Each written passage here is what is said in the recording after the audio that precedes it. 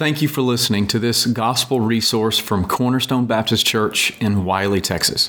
Feel free to use or share this resource, but we ask that you not alter the content in any way. For more information about Cornerstone Baptist Church, please visit us at cornerstonewiley.org. Well, good morning. This is the visitor section over here. We got lots of nice visiting people. And we're glad to have your regular, whatever we call you.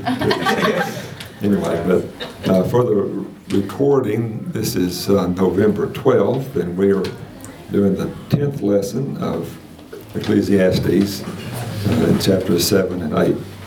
So, good to have you, and we look forward to our study together. Let's see, Dahlia, would you close that door back there? Right there, John.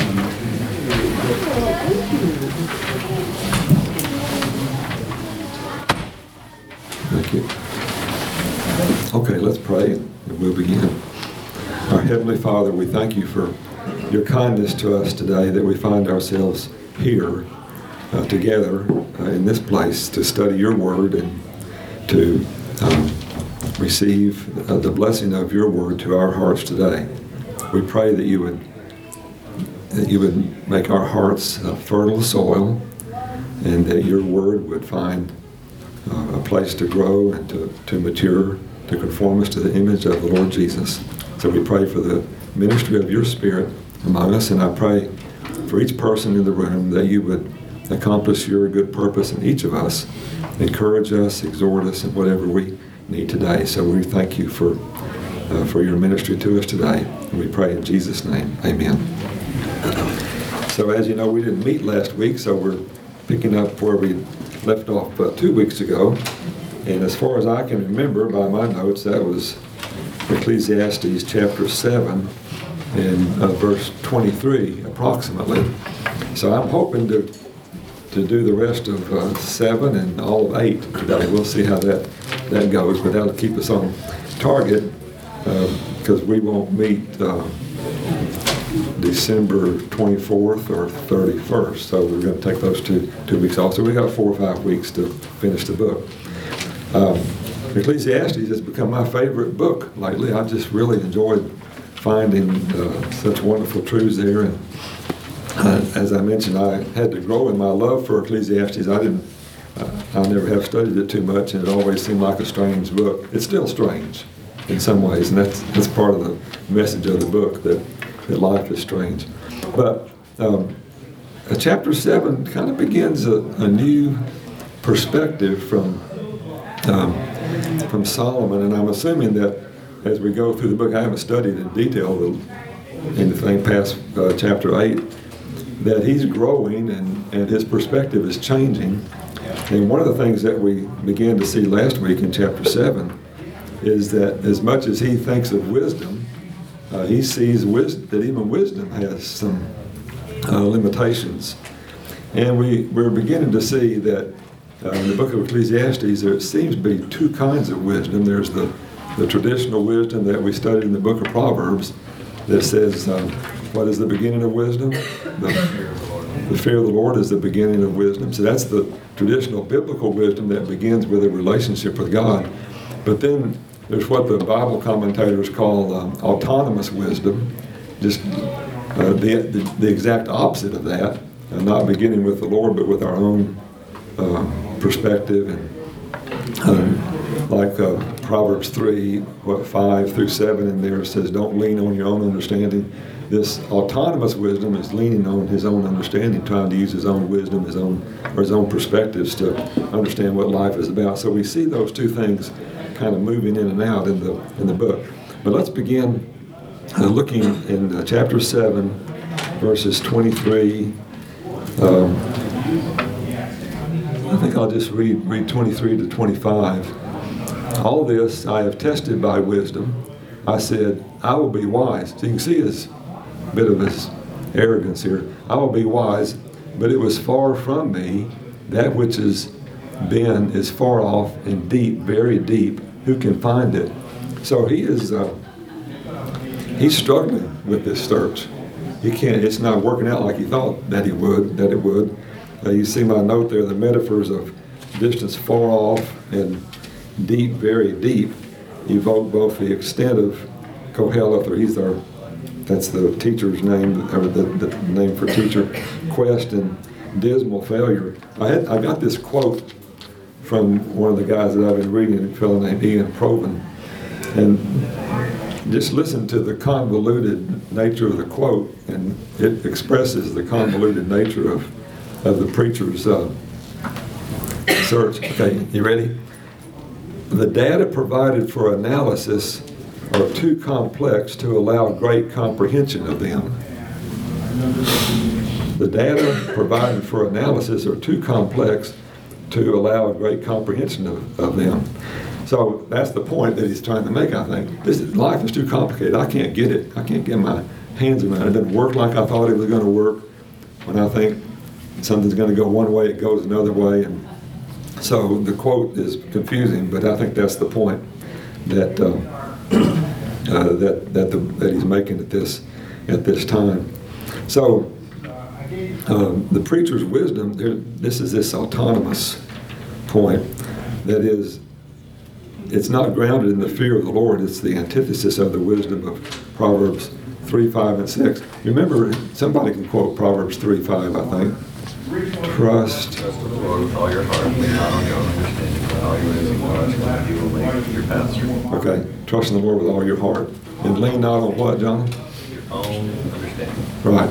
So that's the point, that there's two ways to have so-called wisdom. Trusting in the Lord with all your heart and the fear of the Lord, or leaning on your own understanding. And that's what they call this autonomous wisdom. I think verse 7 says, be not wise in your own eyes. Fear the Lord and turn away from evil. Now, we're going to get to Job, the Lord willing, in January. I think Job is really a wonderful companion of the book of Ecclesiastes, because Ecclesiastes doesn't address all of the issues that we'd like to address, but I think Job's going to hit them in a way that will really be helpful to us. For example, Job 28, I don't think we'll take time to read that, but Job 28 is a classic passage on kind of the inaccessibility of wisdom. Job says, I don't know where to find it. And he goes to Sheol, he goes to the depths of the sea, he goes to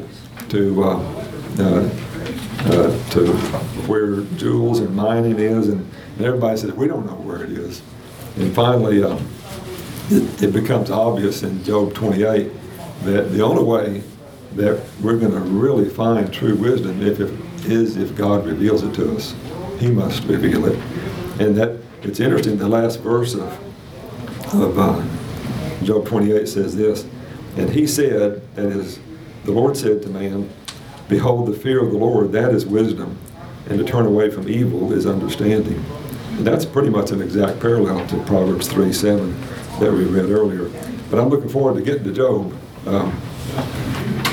to see how that book further unpacks all the incongruities of life and why the book of Proverbs doesn't always seem to fit life. So that'll be an interesting study. Notice, I think it's important to notice this, that both in Proverbs 3:7 and in this verse I just read to you in Job 28, verse 28, he says, the fear of the Lord, that is wisdom, and to turn away from evil is understanding. So notice how those two things go together. There's a moral dimension to wisdom. And if we're turning away from the Lord to find wisdom, we're going to have ethical, moral trouble. And more, we see that happening in the book of, in the life of Solomon. Okay, now, interesting passage, verses 26 to 29. It was really interesting reading the commentaries on this to see what different men thought. So I call it the appeal of two women. And so kind of bear with me as we let this develop here before us.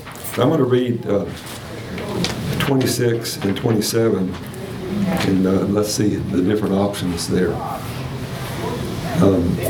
26. And I find something more bitter than death, the woman whose heart is snares and nets, and whose hands are fetters. He who pleases God escapes her, but the sinner is taken by her. Maybe we'll stop. Well, let me read one more. Behold, this is what I found, says the preacher, while adding one thing to another to find the scheme of things. So, this is something that he said, I found something even more bitter than death, a woman whose heart is snares and nets, and whose hands are fetters. So who's he talking about? He found this woman. What do you think? Well, you can read my notes there, but of course the first thing I thought about was 1 Kings 11, 1 through 8. In fact, he mentions the number 1,000 here in a few moments. Remember, that's the passage that talks about. It's a very sad chapter, 1 Kings 11, and that's the passage where Solomon's heart, where he married did he have 300 wives or 700 wives and 300 concubines? I don't know if he just rounded those numbers off because he had so many. I don't know. He'd probably lost his mind by then. But what are we saying there? something I wish I hadn't said. Well, yeah. Let's go quickly here. But this is that. We've looked at it several times. I don't want to look at it again. But this is that passage. It's so sad. It says real strong things like how he gave his heart completely to them, and they turned his heart from the Lord, and he began to worship these pagan gods. It's just, and you look at some of these pagan gods, some of them are even the ones that required the sacrifice of their children. It is really amazing where he went. He clung to them in love, and they turned away his heart to other gods. So maybe he's referring to that, to his own experience, but more so it seems from the commentators that this is referring to our study in the book of Proverbs to Dame Folly, or woman that's personified, or folly that's personified as a promiscuous woman. So I think that's the direction I want to go in as he talks about a woman. And you can read, we won't go there, but Romans 5 and Romans 7 talks about this woman whose heart and her words are snares and nets that she captures young, unaware men and older men too, I would assume, with her attractiveness and her seductiveness. I think I'll have this in a later. Yeah, I think the point here, and we made it before, but I think it's really important to make again, and that is that in the Bible, sexual adultery and spiritual idolatry are fused together. Where you see one, you almost always see the other. For example, the book of Hosea. And that's a good example of that, isn't it? You have an example of an unfaithful wife,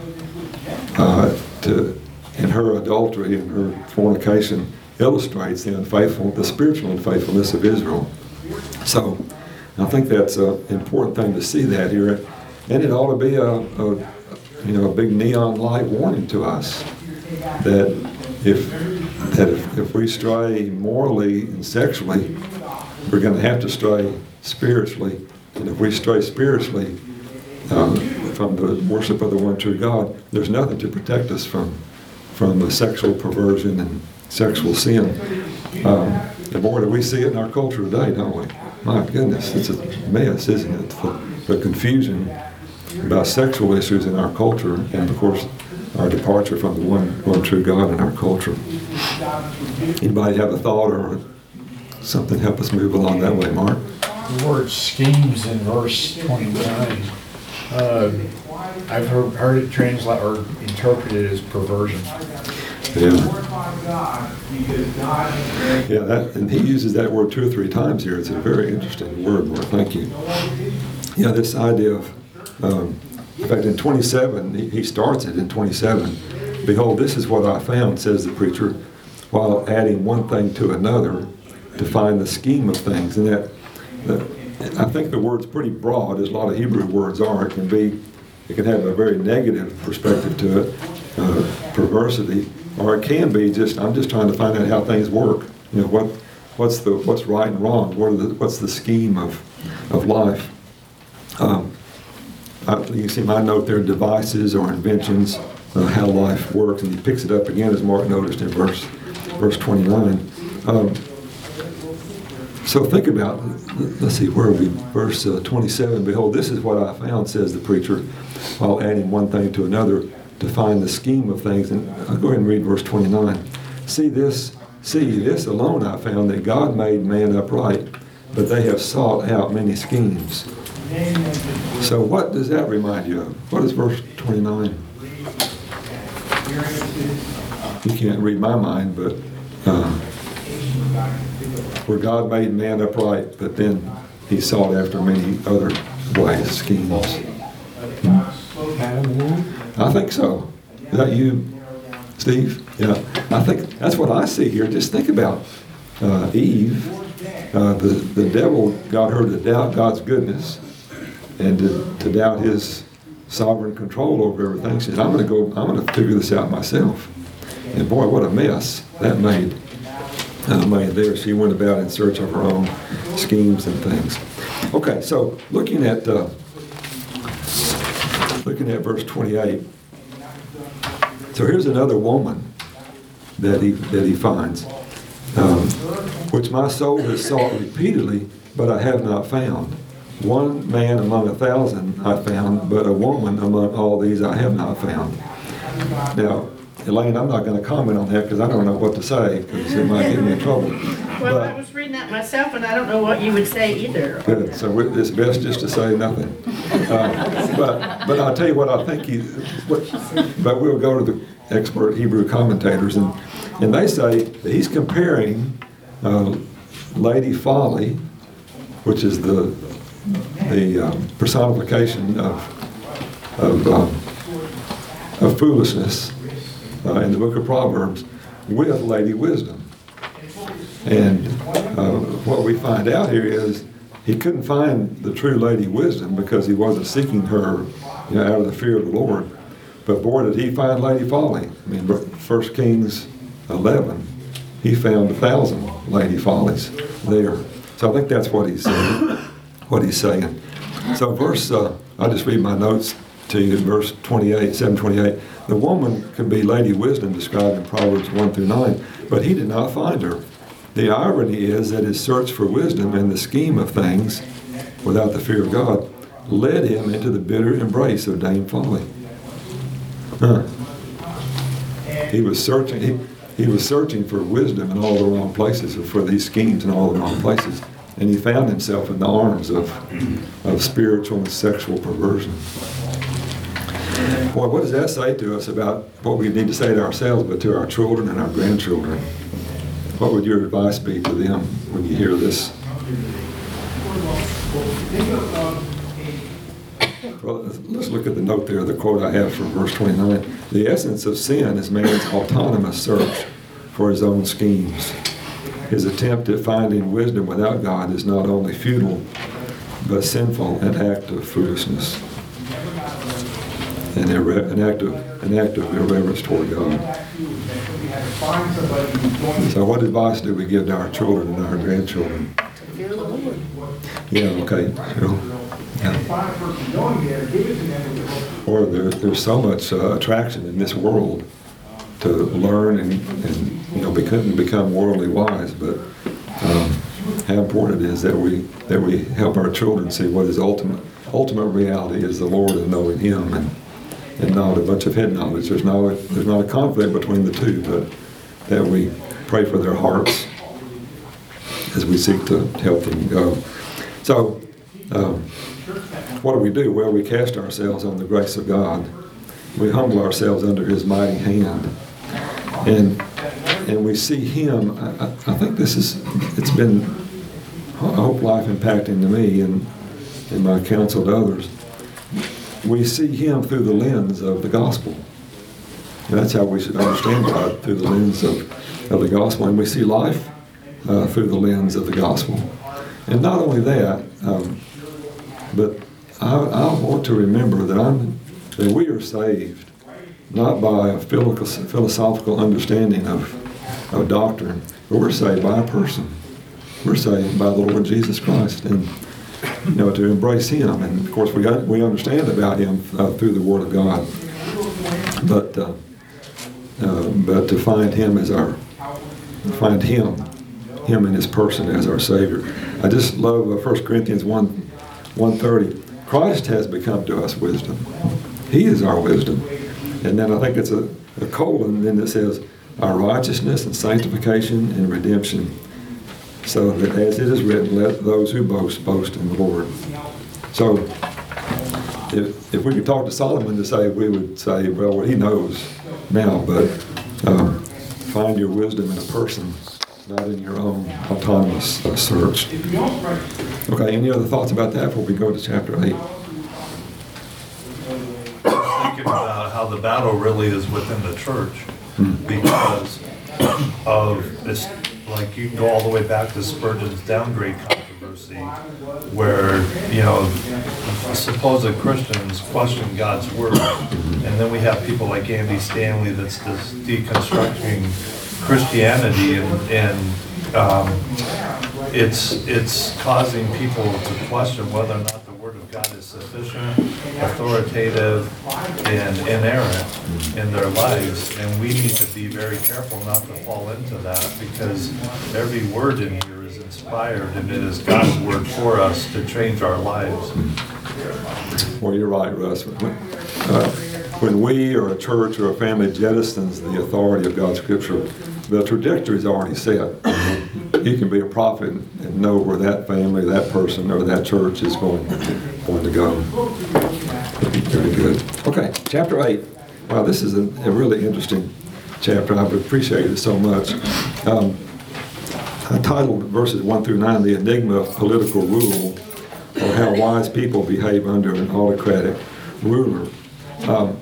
I think that after studying this a good bit, that what Solomon is talking about in these first 9 verses is how to live in the presence of a corrupt totalitarian government or regime or king. And he may be talking about himself. And you think about this, how this convergence of spiritual idolatry and moral perversity come together. When he was in that 10 or 20 years, however long it was, that had to affect his administration. This may be describing his administration. It was this description is one of a very cruel and authoritative totalitarian ruler. But I'd like to, as we read this, I want to broaden it out a little bit and think about how the wisdom that we see here in this passage also, I think, really applies to any time we find ourselves under the authority of another person or another system, maybe an employer or the government or a church or family or whatever it may be. I think there's some really good principles here that describes how we should behave under authority in general. I think that we really are struggling with that as a society, recognizing authority, and particularly, again, just thinking about our children. So, somebody asked me if I was in the military, and I said no, but I got a second chance at it because I worked 35 years under a full colonel, retired colonel, and so we didn't actually salute, but I kind of felt like I should. I kept my shoes shined and my hair short. And I could tell you stories about one time I was disappointed him. He court-martialed me. Called in the board of directors and read a letter of reprimand, cut my pay and my my position, but anyway, I learned that he wasn't an evil man, but he definitely had some rules that he didn't want to be broken, and he thought that I broke one. But all that to say, so here's what he says. He says, if you're going to be a wise person and live under the authority of an autocratic ruler, you need to let your wisdom make you careful. And I got this quote here from Doug Wilson. You can always count on Doug Wilson to give you a provocative quote. If relativists seek after hollow minds, the godly must not respond by building minds of solid wood. You can kind of let that sink in for a moment. Flexibility and prudence must not be confused with compromise and fear. So I think that's a good summary of kind of this approach here, because even wisdom can be, we saw back in chapter 7, don't be overly wise. Don't think you know everything. Be careful about that. So he's talking about particularly in the presence of an autocratic ruler. So we'll just read some here and get into it. Who is like the wise, and who knows the interpretation of a thing? A man's wisdom makes his face shine, and the hardness of his face is changed. Well, this could be about general wisdom, but if you put this in the context of somebody standing in front of an autocratic king, it has really interesting perspectives to it. I think that the word I've seen here is the word courtier. I'm trying to be sure of it. Yeah, courtier. A courtier is a person that serves in the king's administration, kind of as an advisor. You can think of some examples of that in the Old Testament, can't you? Someone that served in a king's court. Nehemiah. Who? Nehemiah. Nehemiah, yeah. In fact, Cheyenne, I think that's, when you look at this, a man's wisdom makes his face shine, and the hardness of his face is changed. Cheyenne, what was it that got the king's attention about Nehemiah? He was sad. Yeah. And why do you think that got his attention? He was probably not allowed to be sad in the king's presence. I think so. I think this is an example. I think he's an example of this verse right here. Don't go in with a scowling countenance in front of a king. You're supposed to be, everything's good and happy. And Dan, maybe he had the joy of the Lord too before the king before this. Yeah, okay. And then this great sorrow about what happened in Jerusalem. Yeah. Great sorrow. There wasn't anything wrong he had done, but it was just the stark difference of what the king was used to. Yeah, I think that's right. So there's verse 1, and he understands the interpretation of a thing. I gave you a couple of others, of course. I don't know if you know Obadiah. It had to be in my reading. Obadiah was a leader in the reign of Ahab, who was a very wicked guy. Remember Ahab's wife? Jezebel. Yeah, Jezebel. So a bad situation there.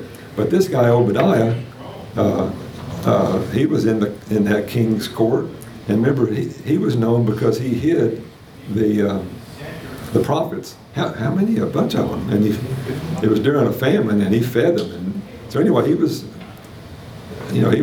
a great asset there in that king's court. And I guess he had to do it secretly. But then Joseph serving Pharaoh, and then Daniel and Nebuchadnezzar. Daniel's a good example of somebody with this, as Doug Wilson said, not having a solid wooden mind, but having flexibility. How did he show flexibility in living under the authority of this Nebuchadnezzar? Well, even in his youth, he was wise. He didn't want to compromise his convictions, and made a deal with the guard to say, "Hey, examine me when eating the king's fruits." But even so, even though all these adversities came upon him, he was humble. And going before a king that's had nightmares is to explain them when none of his wise men could. Yeah. It's quite he was the first example I thought of when we were talking about. I think so too, Roxy. He's one of my heroes. I like his name a lot, but he's one of my heroes.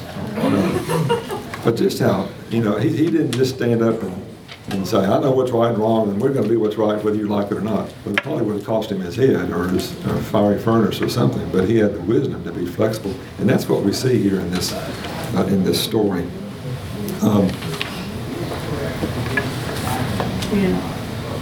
Yeah.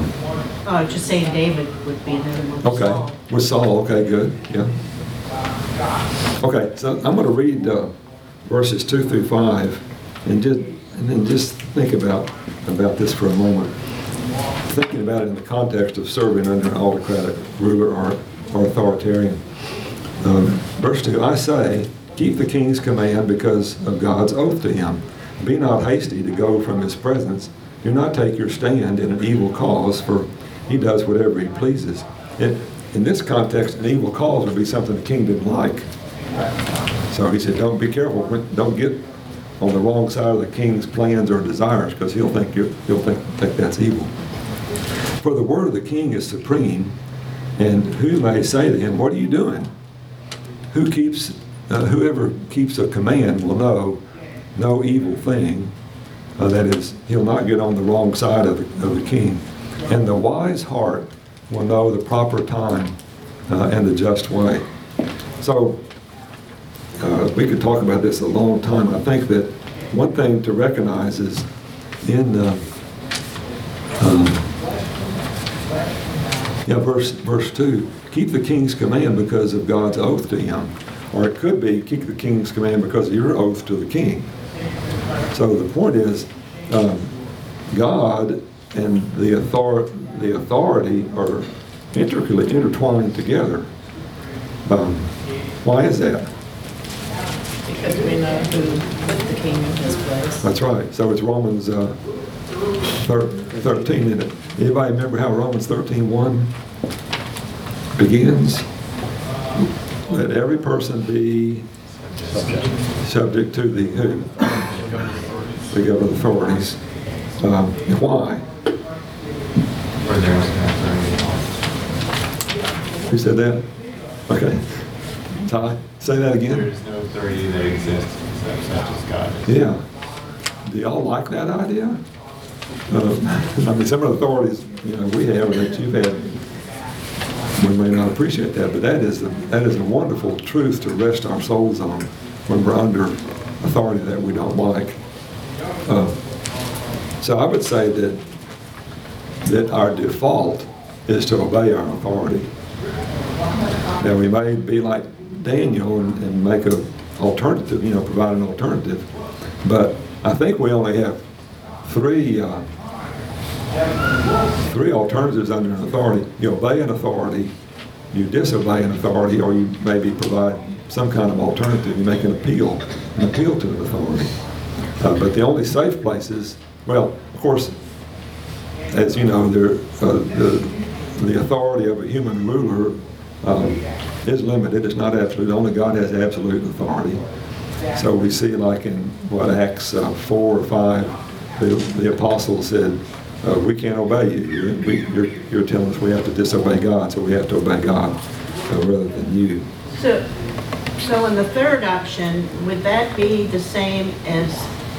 Because generally we think of compromise as being. Wouldn't that be the definition of compromise, or not? I forgot what's my third alternative. Provide an alternative? I think so. I think as long as they don't require us to disobey God, it's okay to compromise. Because it seems like in certain circles today that it's always bad to compromise, and it was like that doesn't. I haven't thought this thought through, but it's not always bad to compromise. I don't think so. Okay. Bill? What you were saying, the Daniel's offering of the evidence of eating better food. He offered the idea of, instead of eating the rich food that he eats better food that according to God's law, was a better option. So he offered that as proof, somewhat as a compromise or as a alternative to the in the beginning of Daniel. So that one's not so much a compromise as it is a what you said was the third option. Yeah, but I imagine that courtier, whoever he was, probably, because he said, "You're going to have my head cut off here if this doesn't work." It was definitely a compromise for him. Yeah, it was. Yeah. But at the same time, Daniel never compromised what God's word commanded him to do, because he went, and even though it was commanded not to pray to any other god except for the Nebuchadnezzar, or however that worked out, worship, he disobeyed that. And that's the doctrine of lesser magistrate, which we need to really understand, especially where we're at today.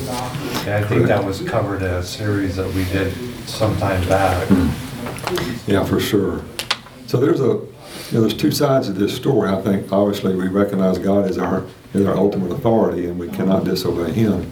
But within that, or under that absolute, are there not times we can compromise and still do what the authority tells us to do? Yeah. Sure.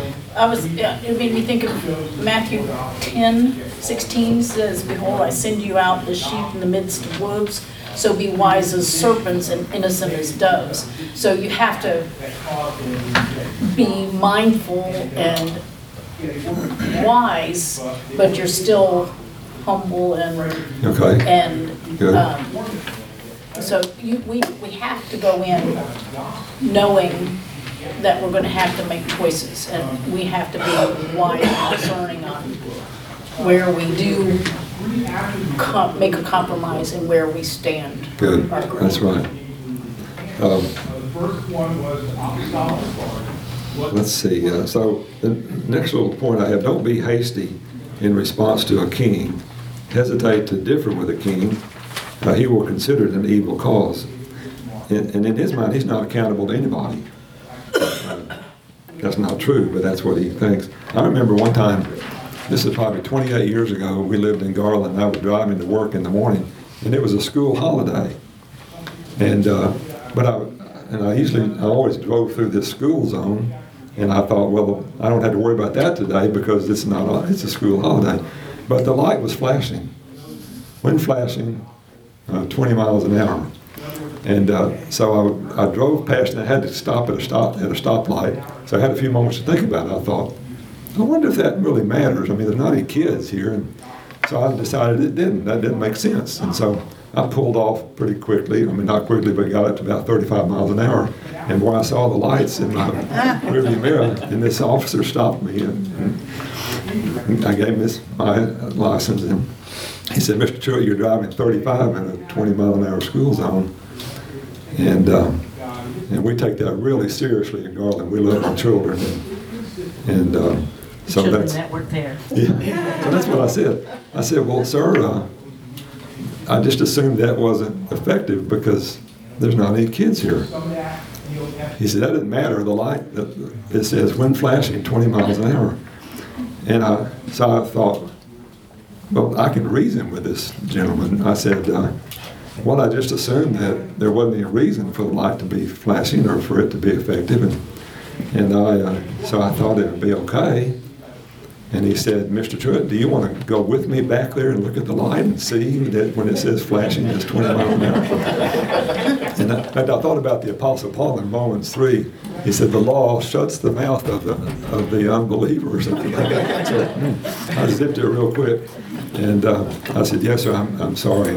I'll be mindful of that in the future." And he gave me a warning, so it turned out okay.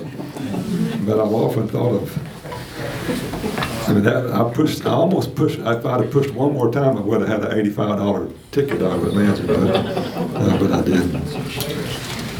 Okay, so we know there is a time to disobey. Now, I'll read verses 6 through 9. And I won't give a lot of commentary on this, but in fact, look at Doug Wilson's quote in the footnote. "The courtier is a mist, giving advice to a king who is a mist. No one knows absolutely what will happen in the days to come. I think the point is there, when we're before an autocratic or any authority for that matter, whether it's in our work or wherever it may be,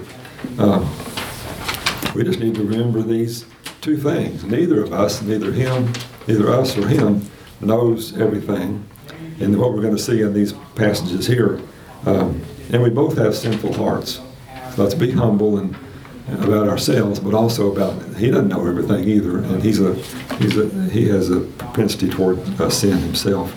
So I think I'll just read it, and maybe we'll look at a few of these thoughts quickly. Let's see, verses 6 through 9. For there is a time and a way for everything. Hey, that sounds familiar. Chapter 3, and that's the song. For there is a time and a way for everything, although a man's trouble, or you could say his evil, lies heavy on him. For he does not know what is to be, for who can tell him how it will be? No man has power to retain the spirit, or power over the day of death.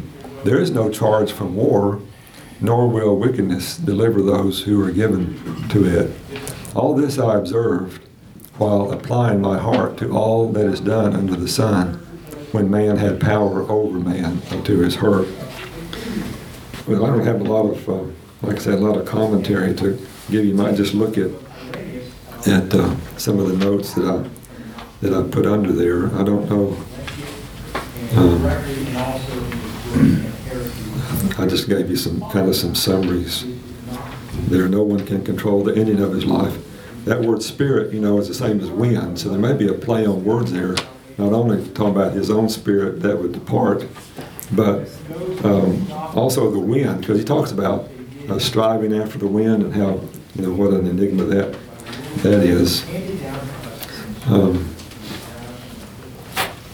Let's see, verse 8, that point about no man has power to retain the spirit. The last phrase there, nor will wickedness deliver those who are given to it.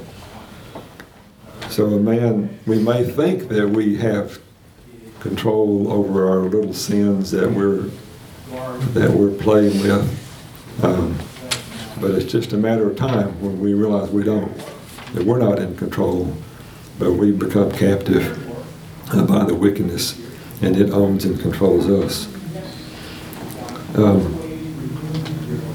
An autocratic, in the last phrase there, in verse 9,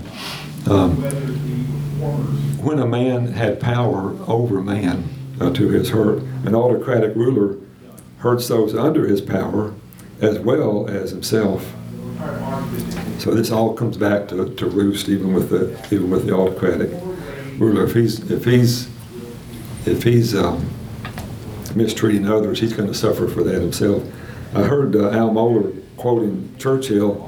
He said, a dictator has 3 challenges. 1, he knows he has to ride on a wild tiger, to maintain his authority. So the first challenge is how do you get on the tiger, which means he has to take the authority from somebody else. The second one is how do you stay on the tiger, because somebody else is going to want your place on the tiger as the autocratic ruler. And the third one is how do you get off the tiger? Because when you get off the tiger, it means you're dead. Autocratic rulers don't just retire and move to the country. They lose their life. I think he was using that to describe Putin. He's riding a tiger and he's a big tough guy, but he's beginning to see there are some forces that might take his place. Well, let's see. We didn't quite get through with this. The last section, it looks pretty long, so I guess we will wait to do that for next week. But maybe just so you'll see where he's going. When he gets to verse 16, he has really come to a new perspective about his search and his wisdom and what he's been doing the first 8 chapters of this of this book, and he realizes that that I can't figure this out. In fact, he said nobody can figure this out. And he says, I'm realizing that all the actions under the sun are under God's direction. And anyway, I guess you might want to read over that. We'll look at the intervening verses next week. So we'll start with verse 10 next week. Okay, thank you.